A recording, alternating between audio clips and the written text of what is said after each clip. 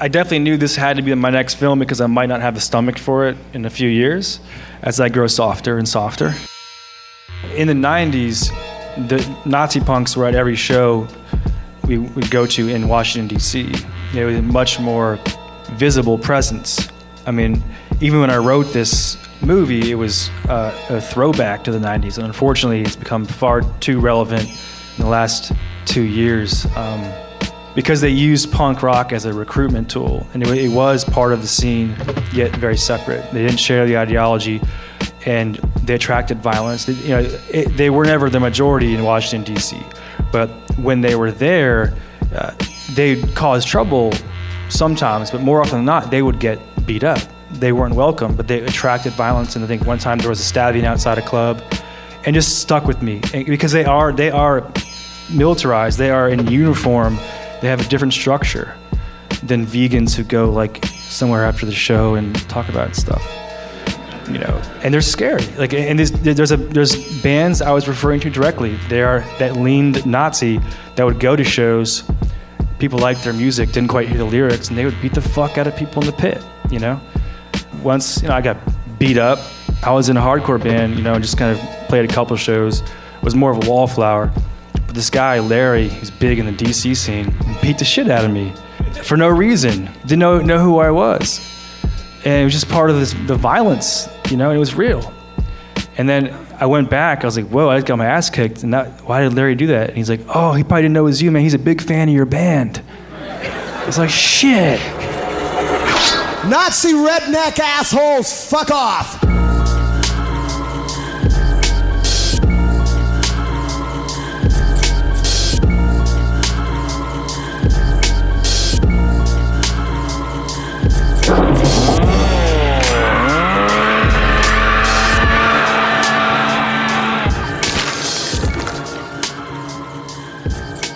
Welcome to Speak All Evil, the podcast you were warned about. I'm Trent, here with Kevin, Kat, and Dave. Hello. Hi. Hello. We are back in the same room at the same time for the first time in a long time. Guys, feels good. Does feel good.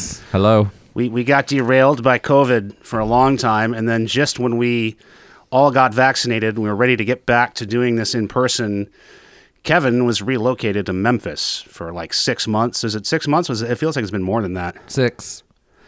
About a week shy of 6. So this is our first time back. Very exciting this week. Nazi redneck assholes, fuck off. Nazis, always a handy, pre-packaged, off-the-rack, add-water villain for any movie, but especially horror movies. We just talked about Ouija Origin of Evil, and I don't think we even got to the Nazi part of that movie, which is actually a pretty important part of it. We talked about Overlord back on our This Means War episode. We've talked about a number of European horror movies that kind of use the Nazi subtext a little bit, the legacy of World War II and Germany and all that stuff that's a little bit less explicit. So no strangers to Nazis on Speak All Evil. This week we have two very forward-facing Nazi movies. There's nothing implicit or suggested or alluded to about these movies. These are American History X-style Nazis right in your face. Starting off with Dead Snow. Yeah, Dead Snow, 2009. This is a Norwegian film written and directed by Tommy Aworkala, who apparently also has a cameo as a zombie, as any good director of a zombie movie would make sure they do. So it's a little film, $2 million budget, $2.2 million at the box office, but it got a lot of traction on home video, as a lot of our movies that we talk about tend to do.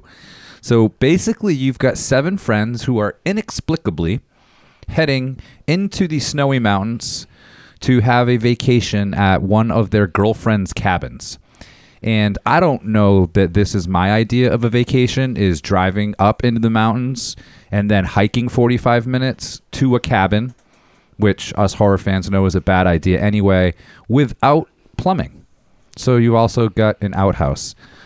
But just like all cliche horror movies, they get to the cabin, some shit happens, and all of a sudden they are being attacked by come back from the dead Nazi soldiers, led by Colonel Herzog, I believe his name was. Yes. You've got everything you need in this movie if you're just a casual horror fan. You've got the Harbinger, who is great in this. Got a great Harbinger, up there with Cabin in the Woods. You have every cliche character. It's a very eclectic cast of people that you have to kill off in this movie. You've got some nice Pulp Fiction-like treasure that you find. And then all the while, you're just kind of trying to figure out why have these Nazis come back from the dead? Why are they trying to kill these people? And you've got a lot of great gore. So I thought this was a great one. It's fun. It's very easy to pull apart. There's so many like stupid things. It does a ton of horror cliches. Dave just put on the sequel, and it actually starts with some clips from the first one. You've got our friend Erland wearing a Brain Dead shirt, totally giving homage to Peter Jackson. That's my middle name, by the way. Erland is my middle name. You hardly ever hear that name. Erland is your middle name? Yep. Oh, Wow. I guess I knew that. I never knew that. So you've got a lot. You have the whole conversation they have when they first get into the woods, where they literally start naming movies that they're basically about to walk into. Good gore. I think, it's not going to go down as a classic, but it's totally worth a watch if you're a horror fan, if you're a zombie fan, if you like these types of not maybe totally traditional slasher movie. It's a slasher setup where Nazi zombies show up.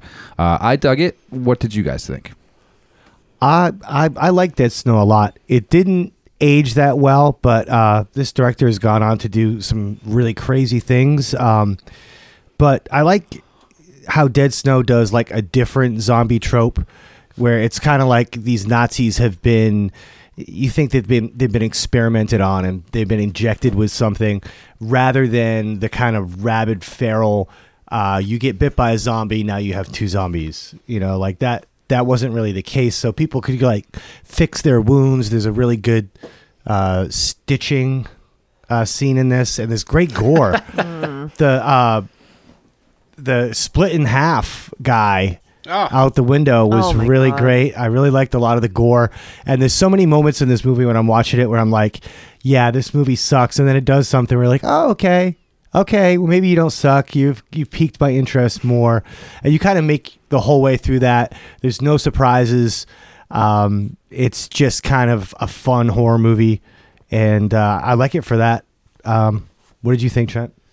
I like this movie too. I'm pretty much the same assessment as you guys. I first saw this when it first came out on DVD, and I was like pleasantly surprised. I think I rented this as like my bonus freebie or something. When you go to the rental store, it's like 2 for 1.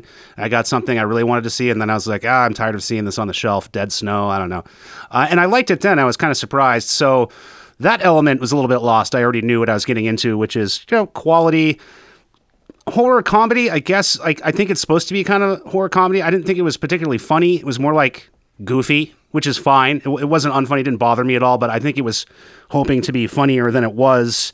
The gore, innards galore. You must have been very happy. I was in all my entrail glory in this movie. All the innards you could ask for, all the innards that you deserve in a zombie movie, because this is a zombie movie. Like you said, Kevin, set up like a slasher. The Nazi thing is, really doesn't even matter. I think that's just, again, the prepackaged, and we can get into that story. The story was kind of dumb, like the plot was dumb, but all the effects were great. Dave, you mentioned the fishhook stitching. This is the third movie we've seen recently. We saw that in Ouija Origin of Evil again, where the Into the Earth as well. Into the Earth we've seen a lot of fishhook stitching. I'd say we've probably seen many, many more of those scenes over the entirety of the podcast. So, that's always good. It hit all the right notes. I thought the characters could have been a little more stereotypical if you're not going to develop them at all. I thought they were like pretty interchangeable. Like, yeah, I know there's the movie geek guy, and he spouts off some very obvious, easy movie references, like in one scene in the movie, but then it never comes back to that again. Like, you have him set the whole thing up. He mentions Friday the 13th and Evil Dead. He's got the Brain Dead t-shirt on, but then it never comes back around. Like, you'd think that would come up again. There's that one scene where he breaks out of the, he goes the avalanche, and then he goes into like the catacombs or whatever, and his hand breaks up through the snow, very Evil Dead I thought that, There's, that was Yeah, there's yeah. more scenes like that for sure. There were a lot of those reference scenes, but the character guy who was supposed to be the movie guy that didn't really. And then there's like the jock guy whose girlfriend owns the cabin, and then there's the kind of dorky guy who's going to medical school. He's afraid of blood. That's as deep as the characters get. Then there's like the girlfriend who they're waiting for, who owns the cabin. There's Martin, the afraid of blood guy, his girlfriend, and then there's the horniest single we've seen in I think any of these movies. She's so horny, she follows the fat movie guy to the outhouse and like Gross. mounts him while he's pooping. I just can't. He's pooping in the outhouse, Ugh. and she mounts him, and they have sex on the outhouse toilet. Mm-hmm. Does she not suck his fingers moments after he wipes his butt? Yes, yes. I was hoping we could gloss over that Want to part. talk about that a little bit? No, Well, let's. let's let Trent finish and Kat give her absolutely take, and then we disgusting. can dig in. No pun intended. I guess I wouldn't say no if I was that guy. You know, I could identify with him a little bit. But that was like the grossest thing in it. Never mind the innards and the brains and all that stuff. That was disgusting. Kat, you had not seen this before, I understand. No, I had not. But I thought it was a fun little Nazi zombie movie. It had some spooky kind of folklore-ish shit in it. Yeah. It had actual evil entities that are also a part of an undead army led by a super evil baddie. You got the outhouse sex. That's all I want to talk about. stuff. The rest. 45 minutes. That's all I want to focus on. And then you've got all that gore. I think the gore was obviously the best part of the film. I didn't really care about the plot. I just wanted to see all that blood. There's so much blood, so many entrails.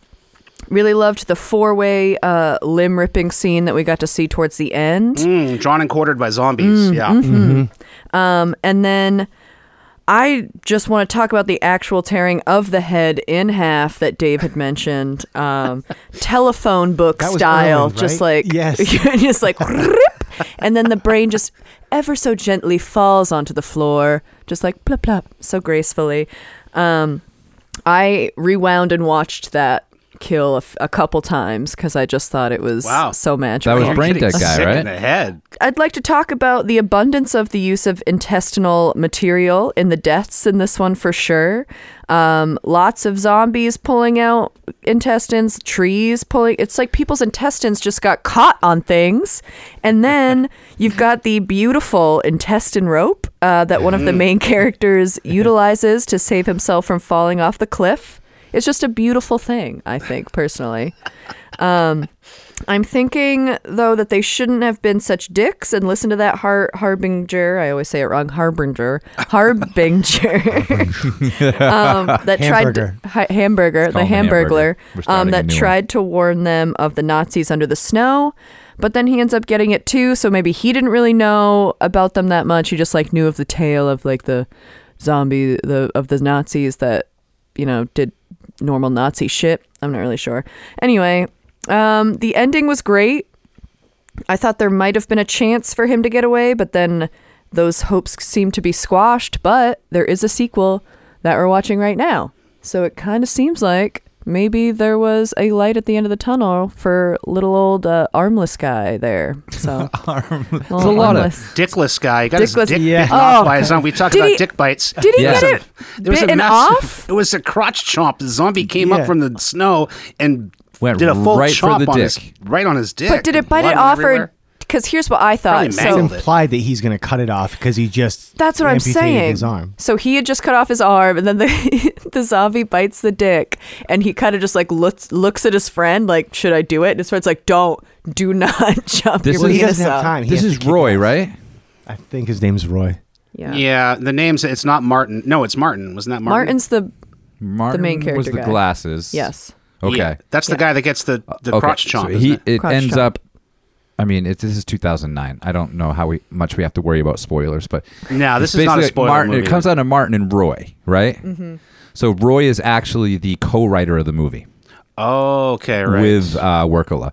But the scene that you're talking about, Kat, where Brain Dead guy Erland, Tommy Boy, when so I read that his T-shirt, and I haven't seen this movie in a long time, but apparently the first kill in Peter Jackson's Brain Dead, or Dead Alive as it's known in the States, that was a recreation of that scene. Oh. And so okay. Werkele like kept putting in like a bunch of these just little subtle. Well, that one not quite as subtle. The guy's wearing the T-shirt, so if you're a big fan of Dead Alive or Brain Dead, you're gonna pick that out. But yeah, Trent, to your point, the characters, you're right, 100%. Like they almost weren't cliche enough because it's like early at the beginning of the movie, they're trying to set him up to be like the dude from Scream. You know, the guy that just keeps telling you all the rules and like, here's how. So you're kind of waiting for that. And this is, 12, 13 years after Scream. And you don't quite get it. Doesn't really follow through with it. Yeah. None of the female characters are fleshed out in any way, shape, Not or at form. all. In fact, I didn't know until starting to research the movie that the cold open with the girl running through the woods was Sarah, the girlfriend who owns the cabin. I at no point, at least in my viewing, did the movie let me know that. I did figure that out eventually, but it doesn't tell you. It reminded me of Werewolves Within, where you start with the cold open kill and you don't know what the kill is about, but it just shows you the kill, and then halfway through the movie you've forgotten about that. You're like, you don't really know what that was, and then at the end you're like, oh, okay, now you get it after that. But I give this movie a lot of respect for being in the broad daylight. Like we Yes. talk about all these things, Yes. like hanging off the edge of a cliff by intestines and zombies and amputations and people getting drawn and quartered and split in half. Well, the split in half I think was at night, but most of it is broad daylight and against stark white snowy backgrounds. Yeah. So all the special effects are like right out there. They're not hiding anything with a shadow or like a lot of times if there's like CGI, it's like raining or something. This is just like very like pornographic violence. yeah, there's like a point not where dirty, you wonder but- if the Nazi zombies come out during the day, because it introduces them at night, and you wonder if they're going to be safe during the day. No, not all. Doesn't matter. Yeah, I like that. So one of the things you're talking about, Trent, is the plot. I do think that the plot is important. I am questioning whether this is a horror comedy when you start to get into the historical details of it. But the story that the Harbinger tells them, because to your point, Dave, you start to get the vibe that this is going to be a nighttime cabin in the woods horror movie. It's very Cabin Fever. The Harbinger shows up in Cabin Fever. I guess it was Eli Roth and then the bum. But the Harbinger like literally sits them down and he explains the entire movie in like a 5-minute clip. And I guess that actor, Bjorn Sundquist, very decorated actor from Norway, like a really big deal. So I'm guessing if you're watching this in Norway, you recognize this actor. Like, it's a huge deal that he did this cameo in a horror movie. But he's talking about the Norway occupation by Nazi Germany in 1940. And I'm not going to go into detail on that. Let's just say it's much worse than what the Harbinger makes it sound like. It's just another horrible World War II factoid that we could go into and what went down in Norway.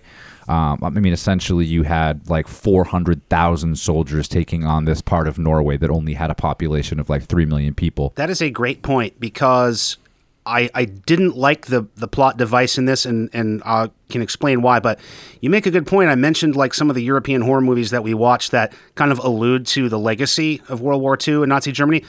If you get past the goofy gore stuff in this, if you do want to find something serious about it, I didn't really think about that as much. You could look at this as in the serious subtext dealing with that legacy, because the Nazi zombies are protecting their gold. Unfortunately, I like that that idea, but unfortunately, it just turns them into Leprechaun. It's very like Pirates of the Caribbean. It's Leprechaun. It is. It's like, It is, but the Dave whole talked thing is about about a box of coins. Like, what the fuck? That's all you had to do. Well- you give them the fucking box of coins. Also, the box of coins is just like in the ice box. It's not even hidden away. Why didn't they could have come and gotten the Beer. fucking coins It's next to the beer. Yeah, No, I they thought could they have gotten found it the- like in the floor. It's like in the floor, Yeah, but it's next like to a beer cubby and where stuff. they're keeping the groceries. And there's a box of me golds. Oh, the Well, leprechaun. and I love Nazi how zombies when are they coming for open gold. it up, you get like the briefcase from Pulp Fiction.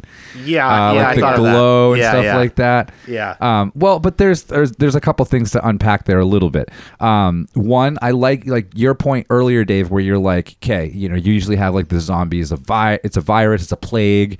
We're gonna multiply like rabbits. The more zombies that bite you. I do like that this one was like a curse. Like, I don't know. I'm sure that there's some like horror heads out there that can list off like zombie movies where the zombies are cursed, but I do kind of like this. And there's a legend of something called a drog. Oh yeah. Where it's basically saying that people are cursed, and it's an undead being who would inhabit the graves of important men, as those graves would have treasure, and a drog would protect those treasures as if they were their own. Very Tumbad. Tumbad. Yes. Yeah, good call, dude. And I kept wondering, like, what woke the zombies up? And it took me a while. I watched this with Idiot Brain. It took me a while to figure out, oh, it's literally like when I thought it was when they found the gold that it woke the zombies up. But apparently some of them were at least already out there wandering around. Yeah, they were already. It doesn't make any sense. That's the thing. I was desperately trying to maybe I didn't watch it with Idiot Brain. I was just desperately trying to make it make sense. Yeah, I didn't. It didn't matter. I would have been happy if, like, the Nazis were just out there killing. I didn't need the Migold thing about it. And then, like, they chased the one guy all the way down. He's got one coin. I mean, don't these guys have better things to do? They got a whole box of this stuff. Like, I don't know. That was the only thing. It reminded me a little bit of Cold Prey. We haven't talked about it, which Cold Prey is back online now. It hasn't been for a long time. That's a great one. Yeah, but I just like taking these tropes, these same old cliches we've seen a million times, just the fact of putting it in the Arctic snow-covered mountain with a foreign language, just doing that almost freshens it up a little bit. You know, you don't usually see that in the snow. Usually you see like things like The Lodge or The Thing and stuff like that. So I appreciated the environment. I want some Yeti movie. I want a really gory Yeti movie. I think like we've come across this before where like Trent wants to find a really good Bigfoot movie. You want to find a really good Yeti movie. Same thing in my mind. Blood curdling. But I mean, I thought Yeti was more traditionally like snowy. Bigfoot's more like in the Himalayas. If you guys can find that'd be a great episode. Yes. You have? How's that? I've never seen it. I saw it a long time ago, but I think it was good. We had we watched, or at least some of us watched the Bob Goldthwait Bigfoot movie. What was it called? Willow Creek? Yes. So bad. It was I so started bad. that, but I didn't finish. What were we going to... That was a pick. I took it back. It was a pick, yeah. For what? For a Patreon or for a pick? No, we started watching that for a regular Speak All Evil episode, and it was so bad that people started complaining, and then I started watching it, and I was like, man, this really sucks. So... Yeah, that happened last week. One we got a scene. veto last week, too. We talked about it. There's like one scene in it that I think people like latch onto to make it seem like it's worth watching. I also struggled with this movie trying to figure out if the zombies were eating people or just using biting as a source of or a method of killing. Well, they'd also punch and stuff and wrestle, which you don't usually have. Yeah, they're from fast zombies. zombies. Yeah, they climb trees. Yeah, they climb trees. Yeah, what the fuck? I like when they start throwing punches, though. I don't know why. I just think it's funny to see zombies like throwing punches and bob and weave. You can take the Nazi out of the zombie. Yeah, but you can't zombie. Oh my God! Nazi. Float like a butterfly, sting like a zombie. I wondered that too, Kevin, because they didn't really seem like they were like feeding. It seemed like the biting was secondary. Their concern was the gold, and the biting almost just seemed like more of a method of murder. They didn't seem like they were really that hungry. Although there was that scene where after the one kill, the blonde, where they're feasting, they do seem to be sort of feasting on the innards. Yes, it confused me. It was like, are they eating them or are they not? Like, I don't get it. Because the brain split scene that you talked about, Kat, like, in a traditional zombie movie, it would have been like scooped up and like immediately eaten. So that if that is the case, that they are eating the people, that makes that outhouse scene so much grosser, because it's a guy taking a shit, a girl comes in right after he wipes, licks his finger, has sex with him, then she falls inside the toilet and gets covered in poop, and then a zombie eats her. I'm not trying to slut shame anyone, but that is a gross combo right there. That is really gross to eat. I'm fine. I mean, I think go get it, girl. Like, that's totally do not fine. go It's more get the it. script writing of the sequence of events. Oh, Jesus. No, there is no slut shaming, because I just Well, fecophilia, if you consider that a slutty thing to do. here's the thing. I'm not trying to yuck anybody's yum, okay? No kink shaming. But Big poop is gross, and I'm going to be the first to say it. I'm going to take a hot take. Well, you were Poop the is first to gross. try it. That's why Take you a know. hot shit. Yes. Oh my god. All right, let's circle back. So, why, if they do eat them, then they just like cut off this girl's head? Like, they're obviously smart zombies because they cut off this girl's head, they decapitated her, and then used that head to trick and like scare her friend through the window. They're like, oh, look, it's her. And she's like, oh, thank God. And they're like, just kidding. So what's the end game for the zombies? That Just was actually- terrorizing? That was goal. my favorite element of the whole movie was when they're trapped in the cabin, when the zombies first attack and they're trapped in the cabin. It reminded me of Green Room, which we're going to talk about later. The siege, the small space siege, more traditional stab and cabin stuff. I liked the hopelessness of that situation because these zombies are strong. They're powerful as hell. And there's absolutely no way these people in this tiny little cabin can hold them off forever. Like they're trying to hold them off as best they can. I liked that siege that whole section. Then after that, I thought it got a little gratuitous. Like, how many zombies do I have to watch like get chainsawed and like get their head knocked off? And I was like, Snowmobiled? it kind of snowmobile. Great. That's an original one. Kind of went on and on. I mean, we've never seen someone just throw a machine gun on a snowmobile. True. I appreciated that. But you are right. But again, Trent, you have to think about the movies it's paying homage to. Clearly Brain Dead. And if you remember in Brain Dead, you have the lawnmower scene, which is one of the biggest zombie massacres. Yeah, and I love that movie, but I get a little tired of that movie too. It's a great one, but Fair. I think the same kind of dynamic. Like I love the gore and I want to see the zombies, but at a certain point, it's like you just keep doing it and doing it and doing it. I'm like, all right, I'm totally desensitized to all the blood. I mean, everyone is like blood red. They're covered in blood. Everything is blood. You're like, all right. I mean, I get it. Well, we all know that I am always looking for sequels. This is not necessarily a movie that I would have been looking for a sequel on, but it inexplicably got one 5 years after. It's so weird for a movie to get a sequel 5 years later, especially something as small as this. I mean, I'm still waiting for the Evil Dead remake sequel that I desperately wanted, yet somehow Dead Snow, like Dave said, Werkele would go on to do a bunch of stuff. He did some crazy shit. What happened like to Monday? What Happened to Monday with like Noomi Rapace, Glenn Close, Willem Dafoe. He would do Hansel and Gretel Witch Hunters. His first I like English that. I like language that. film with like Jeremy Renner, but that one had Gemma. So I was like, what do I know the actress from? It's Gemma Arterton. She plays Miss Justino in The Girl with All the Gifts. Yes, in Byzantium. But I just think it's weird. He would do like all this stuff, some before and some after the Red versus Dead, which is the sequel to Dead Snow. I thought it was odd that this was a movie that he would go back to and be like, I totally got to make a second one of these. Well, his first movie was a parody of Kill Bill. It's called like Kill Bill or something. It's a Norwegian parody. It's about like a Norwegian ethnic minority or something, and the whole thing is just a parody of Kill Bill. It sounds bizarre. I haven't seen it. I've been thinking about it, and I think that if even in a zombified state, if I had to eat a human, I would take the poop out of the human like it were a shrimp, Yes. I was Yeah. going to say, you're Pull it out the eating back. shrimp. Yeah. and then I would eat. Then I would eat the rest of it. I appreciated the European metal soundtrack to this foreign language metal.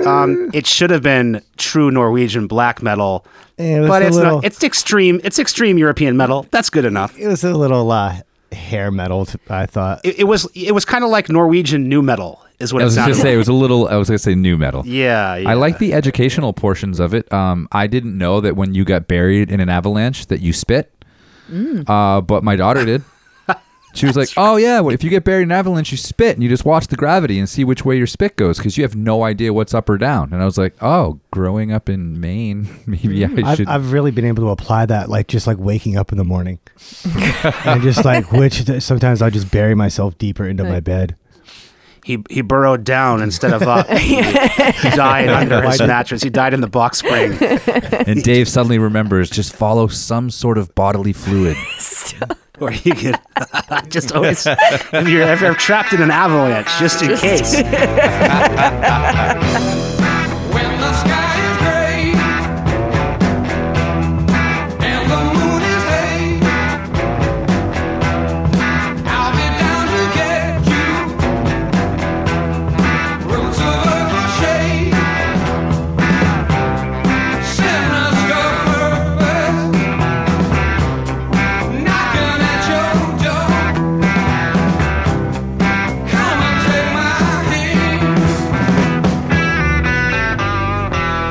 Everybody give me a little informal check. Hi, Stop the mic for hello. a minute. Let's just make That's sure a lot of everybody's stabbing. still good here. Stab, stab, Stab, stab. Kevin, give me a little something. Stab. Merry Halloween. This week we watched Jeremy Saulnier's film Green Room, which follows punk band The Ain't Rights as they travel through the Pacific Northwest on their tour. After a canceled gig in Portland, a local radio host gets them a new gig at a neo-Nazi skinhead bar that his cousin works at. The show goes as fine as one can imagine when Nazi Punk's Fuck Off is played to a bunch of skinheads, but the band goes on to leave unharmed after their set. However, when one of them goes to retrieve their phone from the green room, they witness the aftermath of a murder of one of the patrons of the club. From that moment, it's the band versus the Nazi fuckers in a fight to escape and survive. So, I think a good rule of thumb is whenever someone tells you to just not talk politics, to go somewhere, it's probably not a good idea for you to go that place, just like maybe a little snippet of info there, especially when there's a possibility of literal Nazis being there. I had never seen this movie. I thought this movie was so good and very stressful and also very brutal to watch. It was hard because it seems like a very real thing that could absolutely happen and probably has happened before, but we just don't know. As soon as the band opened with Nazi Punk's Fuck Off, I was simultaneously just like, yes, but then also, no, don't do that. I was happy to see them, stand up against these shitbirds, but then I knew it wasn't really going to end well for them. Honestly, I didn't like hearing my beloved Captain Picard say the N-word, to be honest. The hard R really hurt my soul coming from him, and I think a lot of people could probably relate with that. I was hoping that maybe it was just some like holodeck thing gone wrong. And then any Star Trek fans in the room? No? No clue. Just me. Nope. Great. Cool. Maybe someone will get that reference. William Shatner's in space. That's Beam me up, Scotty. Boom. Great job, guys. Don't Thank you wear so the red much. shirt. Oh, there you go. Prosper. Oh, he's doing the hand What is thing. this? Live long and prosper. Yes. Thank you. Oh, yeah, I know the Vulcan. Trek. I know the Trek. Okay, and that's all the Star Trek references for the episode. Wonderful. I liked how gritty and like gory it was, for sure. A lot of gore, a lot of stabbing, a lot of slicing and dicing, bone breaking, stabby stabs. I had to look away a lot. This wasn't like a Dead Snow situation where I rewound and watched. It was like this is too real. And I'm going to look away and wait for this moment to pass. But it was obviously very well done. It absolutely did what it set out to do. Definitely stressful, but I think it was worth the stress to watch this one. So I'm excited to talk to you guys about it. Wow. I love this movie, and I think we're only 5 years removed, but what's so funny? You were going to point at one of us. And I it was, your- but then I it got was the you. point. You All got three of pointed us at. had the point. And I went. Did you see me hesitate? have to I didn't Edit all this out. I don't know why you're second. doing this. No. Boom.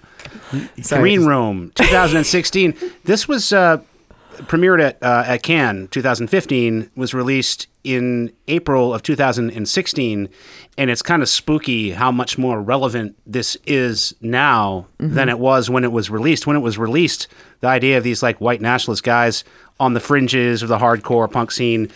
We can talk about that. I thought that was interesting because Jeremy Saulnier he's from Alexandria, Virginia, and he came up in the DC hardcore scene, like the 80s and the 90s, was like a skater and made movies, and he was in bands and stuff like that. So he knows all about that kind of underground tension between the punks and the anti-racist hardcore guys and the racist skinhead punks and the racist skinhead hardcore guys. That's kind of like what this movie is about. So there's a little bit of history in this.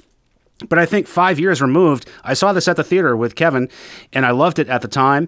And I think 5 years is a good reappraisal point. I love it even more now. This movie is a banger. It is very tight. It is very fast paced and it's very brutal, very suspenseful. This has like a higher kill count than some of the slashers we've seen.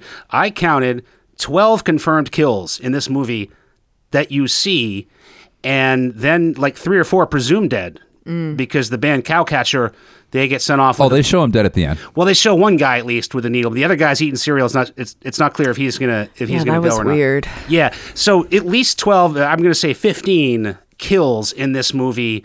I mean, that would make Jason proud. I feel like there are slashers where not that many people die.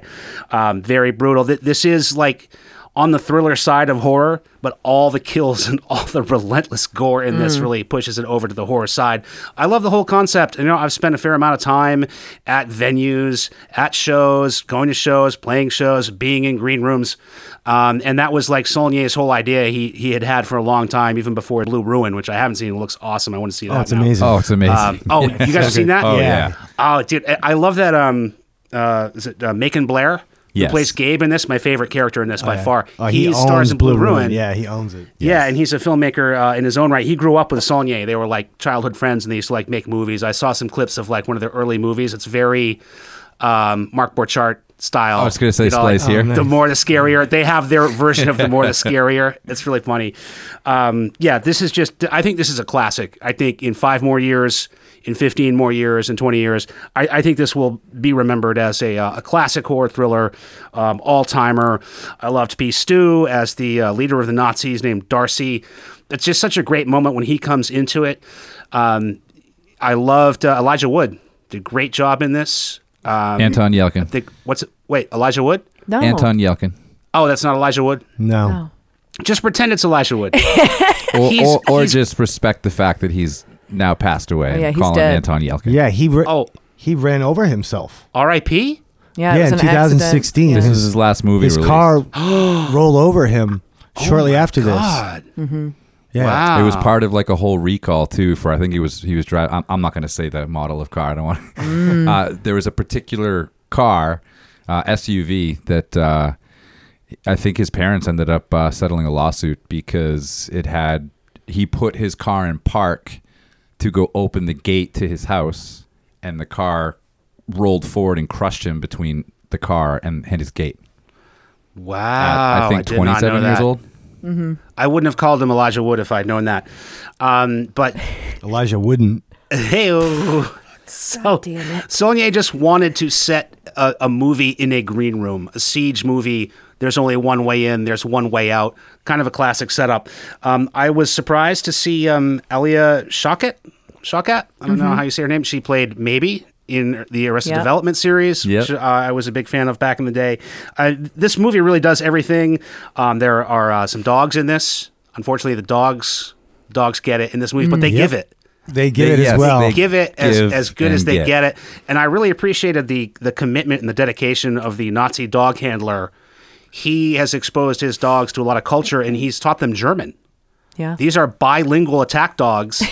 they speak both English and German, so that's always nice.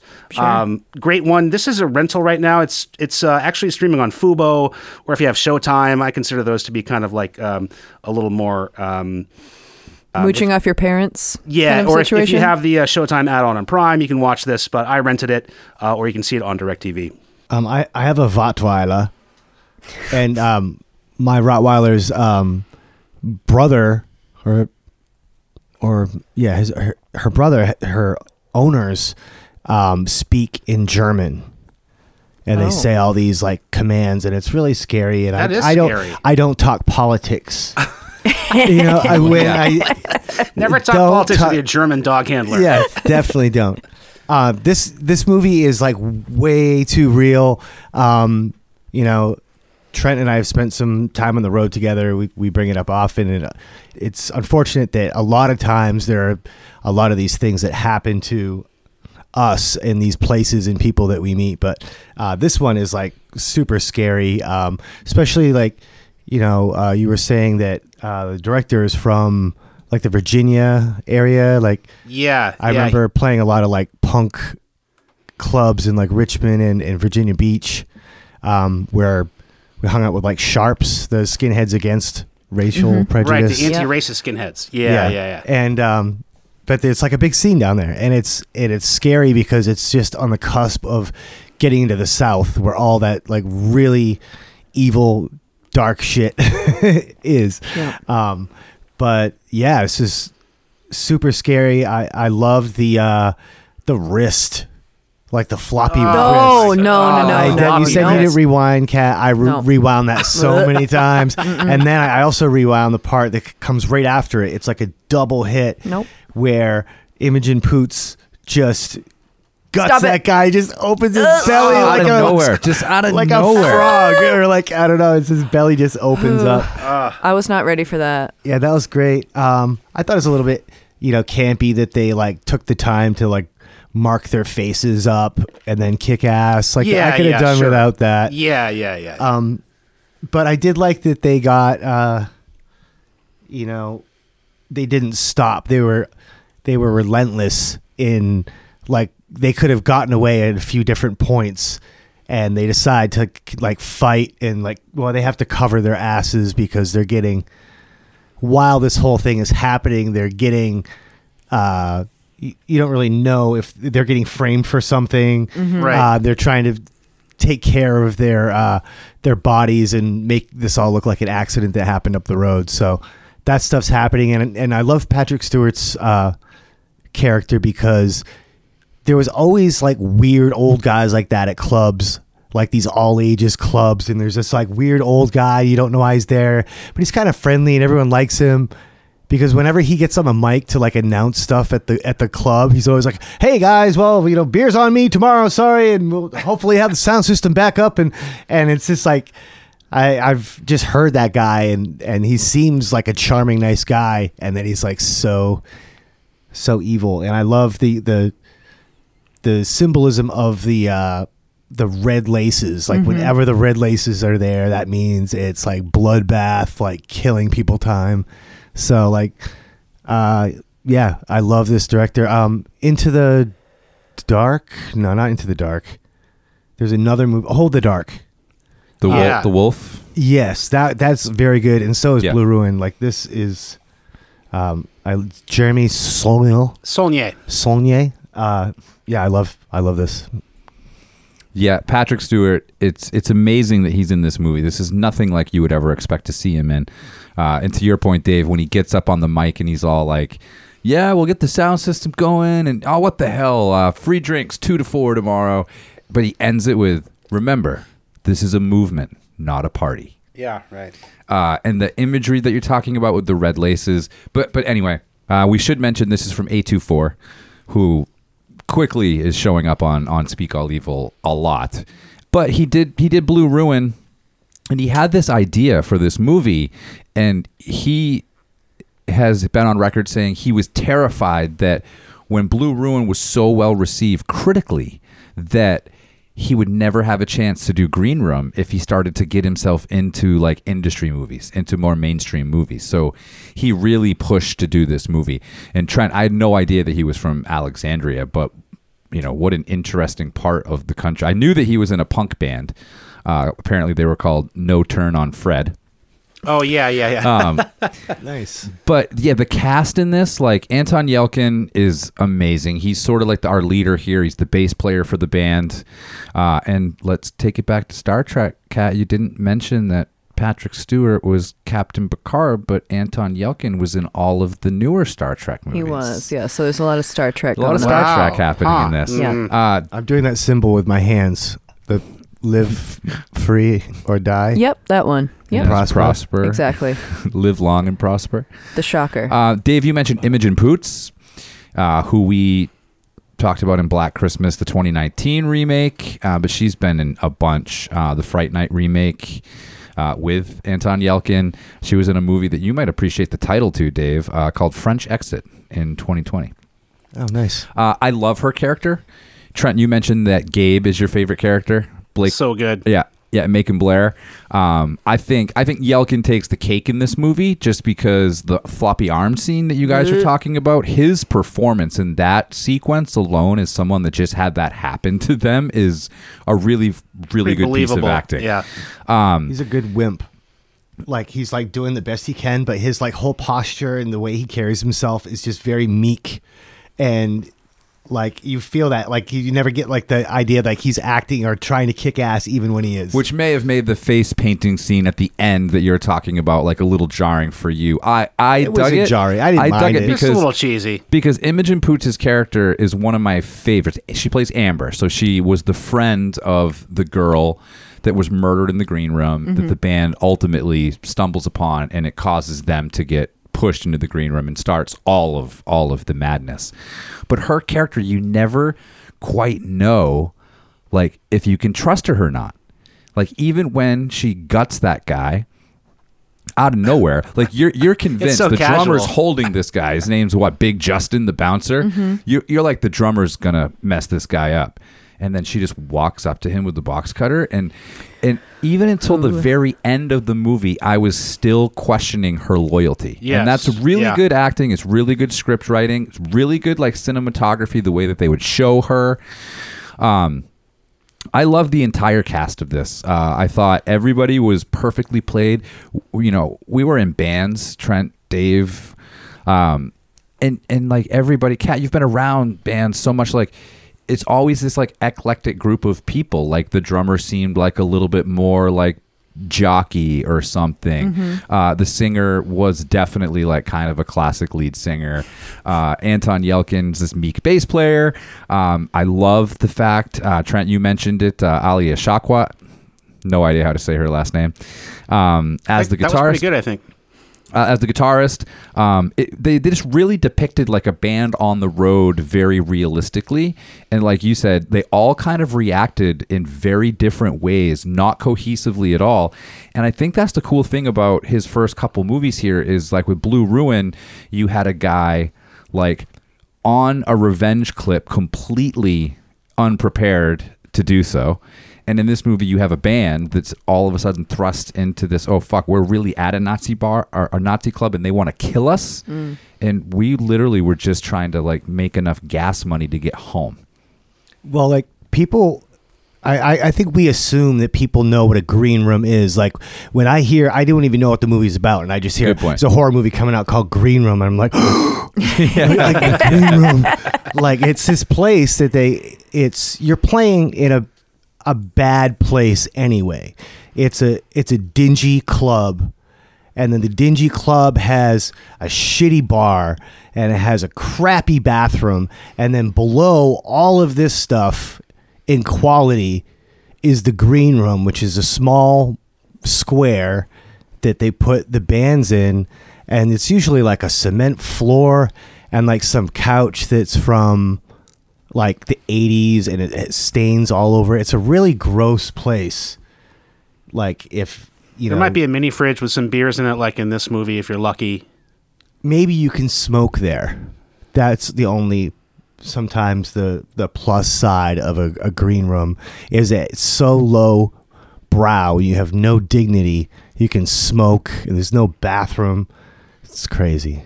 So that's where the acts hang out. Like if you were on the Tonight Show, you have a much different green room. Yeah, There's we're talking PA about and this stuff like that. this But scene. the place where the live acts hang out in between their performances, or a safe space, they don't want to be hanging out in the audience or at the bar, whatever. You can always go to the green room, change your guitar strings, write your set list, smoke your weed, do whatever needs to be done.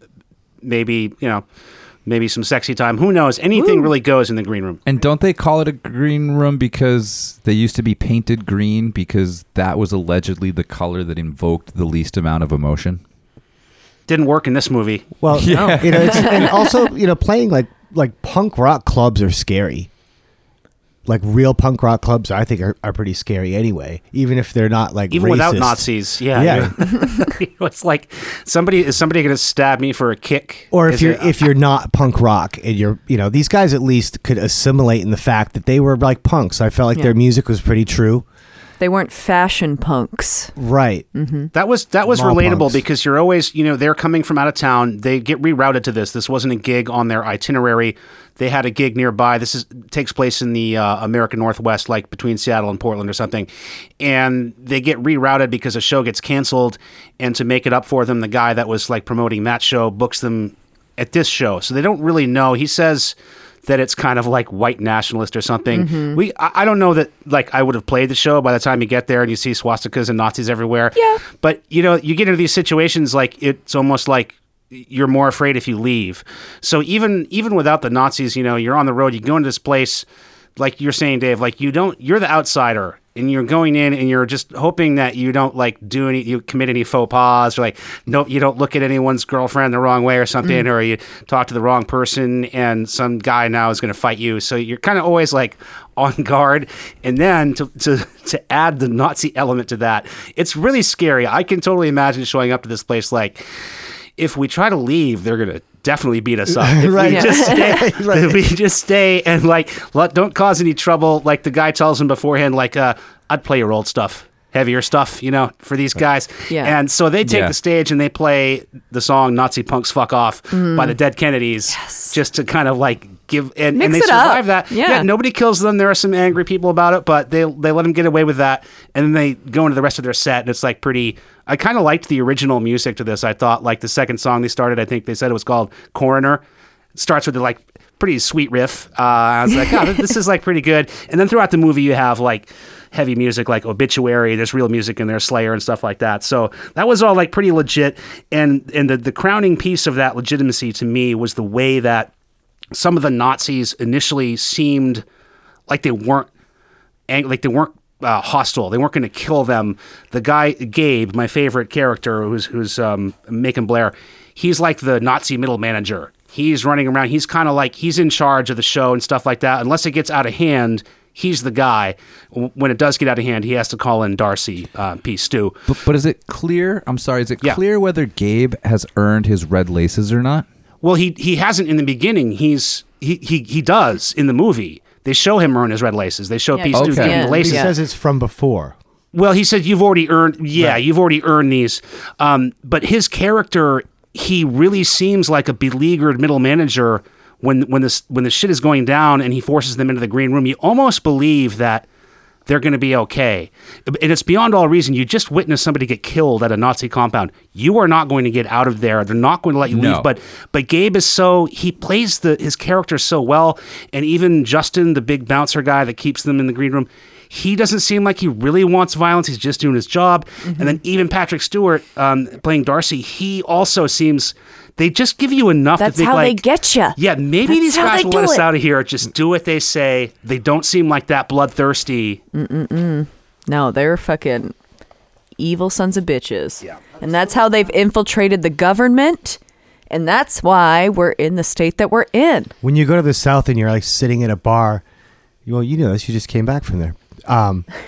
You just start talking to someone, and then after you've yucked it up over some small talk, you know, You get the all bomb, of a sudden bomb dropped. the bomb gets dropped, and like, wow, this guy's really racist. This woman's really racist. This child is really racist. Like, They kind of it's feel really- you out. They feel you out with a little small talk first, and then they feel like they're safe to like Sociopaths. They're start like, dropping cool. some bombs. Here's some yeah. anti-Semitism. Yeah, up I in had your a piece. early on. There's a pool at the apartment complex that I was staying at, and it was right next to the gym. So it was nice as it started to get really hot in the South. I would go to the gym, and I'd just make sure that I was wearing like swim trunks or something. I'd walk out, jump in the pool. So there was a day that I was like, there's nobody in the pool. This is amazing. I'm just going to jump in right now. Well, I didn't realize it, but there was this huge dude, like burly, bearded guy that was just like sitting and drinking Miller Lights in a part of the pool that I couldn't see. So he comes sort of making his way over to me, and he's got a beer. And it's been years since I drank beer, but I'm like, all right, I should do the right thing now and take this guy's beer. And it's just like that, like just enough small talk, and then all of a sudden the floodgates open, and I was like, oh my God. But like for a second, I felt like I was the band in Green Room, because I was like, I could get out of the pool right now and just walk away. But I don't know where this guy lives. Is he in the apartment next to me? How many times am I going to run into this guy? Like Miller it's- Lite is a red flag. That's a classic drink of racists. Yeah, I think everybody knows that. Just Yeah, like well- it's Red Laces, Miller Lite. That's Yeah, your well, you know what it used to be called? It used to be called Sieg Ale. I hate you so. And they changed so the name to much. Miller Lite. Oh my god. You're the worst. I like your boots, Kat. What are those? Are Doc Martens? You can do some kind of stomping style boots. Almost remind me of like a street Nazi or something. You should get a haircut like Trent's. I am vetoing this my whole line of I'm talking just watching right a now. skinhead talk to you about your boots. Listen, He's in all black. He's got like an army jacket or something. no one ever said that about Miller Lights. You're making that up. I did make that Yeah. up so I could use the Sieg Ale. Yeah, joke. I appreciate you Oh, for the Sieg pun. Ale. Yeah, Yeah. that was the whole Yeah. pun. That's why I said I hate did you. not Yeah. see that coming. Oh God damn it! Oh my god. While we're talking about laces, I did watch this film with my Boyfriend. my punk boyfriend. Yes, who was happy to explain some things from the punk scene to me whilst we watched it. Oh, Because apparently he got around. So we do have the Sharps, which Dave talked about earlier, the Skinheads Against Racial Prejudice. So not all skinheads apparently are Nazis, but you know they're Trent, not. are you one of those? if we want to get into the history of skinheads, Is that what you are, though? I mean, and if anybody wants to correct me, I know a little bit about this. The skinhead started, it was like a British thing, and it was kind of a rebellion against the mods, and the mop tops, the hippies, and they weren't expressly racist. In fact, a lot of them were into like ska and dub and reggae and stuff like that, and that's represented a lot of the music, even when you get into like the later Clash stuff. But then it was kind of co-opted by the racist skinheads, the Yes. red laces, So- the white laces. Then that's where You're we the kinda know older, from there. original skinhead. I'm more like I'm. how I'm old reacting are you? against the mods. How old are I'm you? 60. Like- I'm 60. I had a Trent ska band in skanks a Britain. lot. Not a lot of people know about my ska band many years ago. I mean, I think it's just a good rule of thumb. Maybe just not be a skinhead at all nowadays, because I feel like it's just not. Oh, Like- I'm an anti-racist skinhead. I don't give a Like, fucking shit. why You're a do you- skinhead. you're a I'm skin- sorry. I'm sorry. Anyway, It could just be. You could be an anti-racist, not skinhead. Yeah, you know That what you would could make be? it clearer. just not a skinhead. Anyway, so we got the the Sharps, and then who wear the yellow laces, and then we got the Trads, who are just like the non-political like fence sitters, basically, which I think would be just as bad as being a Nazi, because if you're just like not trying to get political, blah blah blah, then you obviously don't care that people are out there hating races Silence that is aren't compliance, sure. exactly. Yeah, so fuck those people also. But they wear black or yellow laces. So I guess I have to put on... I don't like yellow, though. I'm not going to put those in my boots. And then you've got the Nazis with the red laces. Or I guess they also wear the white laces. Yes. Good to know. Yeah, Just the so red everyone- means they've shed blood for the cause, at least in Yeah. this movie. I don't think they all do that, but No, and then in this movie, they're referred to as the true believers. So... So there is that scene, Kevin, where Darcy hands Gabe the red laces. Did you miss that when they're in the office? Yeah, I guess yeah. It's really subtle, but they're talking, and Darcy he thinks that they've kind of got it under control. And he goes over to his little box where apparently he keeps these red laces It in a makes little it seem retail like a detail roller here. skating rink at that he, point. he orders them on Amazon. He always has, just in case somebody really rises above their station, he's ready to present the red laces, and he gives them to Gabe and says, "You've earned these. Here, we're just now cleaning Maybe up." Now." that's just the point where I noticed Gabe's character change to being like, do I really want these? Yeah. so like, brilliantly played. damn. He plays that character so well. No, it's great. Everything you talked, Trent, about how it's sort of in the thriller arena, but the gore kind of pushes it over. What we were talking about earlier before we started recording is what I love about this movie, not just the character development, but like the suspense doesn't ever come from like a violent scene. Like the suspense is the feeling of helplessness, the various discoveries that not just the band, but also, Darcy and some of the Nazis make about what's going on within their own ranks. And then the violence and the gore is always so shocking because they beat you to death with like a 7 or 8 minute scene of like tension. oh, they're stuck in this room. They finally decided to leave. And now you're waiting for the next scene to unfold. And Saulnier just smacks you in the face time and time again. There are characters that you're invested in this movie that drop like flies in seconds. There's no suspense about a death scene in this movie. Zero. Oh, the girl going out the window, stab, Yeah. stab, stab. There's no yeah. no suspenseful death in this movie. Maybe the ending, maybe the very ending, but at that point you know exactly what's about to Yeah. happen. You know, I think makes this horror to me is like that pushes it over is the fire extinguisher, because they're constantly spraying it. So like a bunch of the deaths are these guys are like their faces are all white. You just see Kinda their look like eyes and zombies, like yeah. blood Yeah. like gurgling out. Yeah. And then I really like the paintball story. Yeah. He finally got around to it at the end, but the moral of the story was let's just go kill these guys. Yeah. Which is always my plan. Like kill them before they can kill you. Don't run away. Don't hide. You have to kill them. Sure. You know. It's a true story. The paintball story. Rick Silva. Spears. Rick Spears. Rick Silva. Ricky Silva is the guy that went nuts on the paintball, served as the model for their final stand in this movie against the Nazis. Yeah, I guess he's a real dude that happened to Saulnier with this guy. Oh, good for him. I'm really sorry I pronounced his name so incorrectly in my I would have too. intro. Somalier, as I like to call him. Saul, yeah, I only know because I watched Solomir? some interviews with him. Heard. He has quite a bit. He did quite a bit of press for this and Blue Ruin. So there's a lot of interviews with the director on this movie on YouTube. You can watch. Another theme, like you like the paintball story, a big theme is the Desert Island Band. Desert Island Band. Right. I love that. It should not work. It should be one of the more campy elements. But I love that like people keep sort of answering it at the very end. You never get Pat's answer. Right, and their punkness like drops away, and they're like Yeah. talking about like, She's like, yeah, fuck it, Prince. Simon Garfunkel. I know, and they're all getting like soft. They're like it reveals like a vulnerability in their characters when they go from like dead Kennedys to Simon and Garfunkel. Yeah, but it's he never answers. Pat, Anton Yelkin's character, never answers until the very end. And he's like, I think I finally got it. Like, what? My Desert Island Band. And I love that the last sentence of the movie is, tell someone who gives a shit. And then it Boom. goes Punk rock. right into Credence. Yeah. And so I was reading, and I was like, okay, so obviously his is Credence because Yeah. it goes That's with what I that said whole when I like watched it, yeah. softening. Oh, I was But- wondering why you would be playing Credence at the end of this movie, even though it's an awesome spooky song. But Saulnier has said that yes, that could be true, but there are 2 desert island bands for Pat. And that at one point in filming, he whispered that band into his ear and said, you can never tell anybody.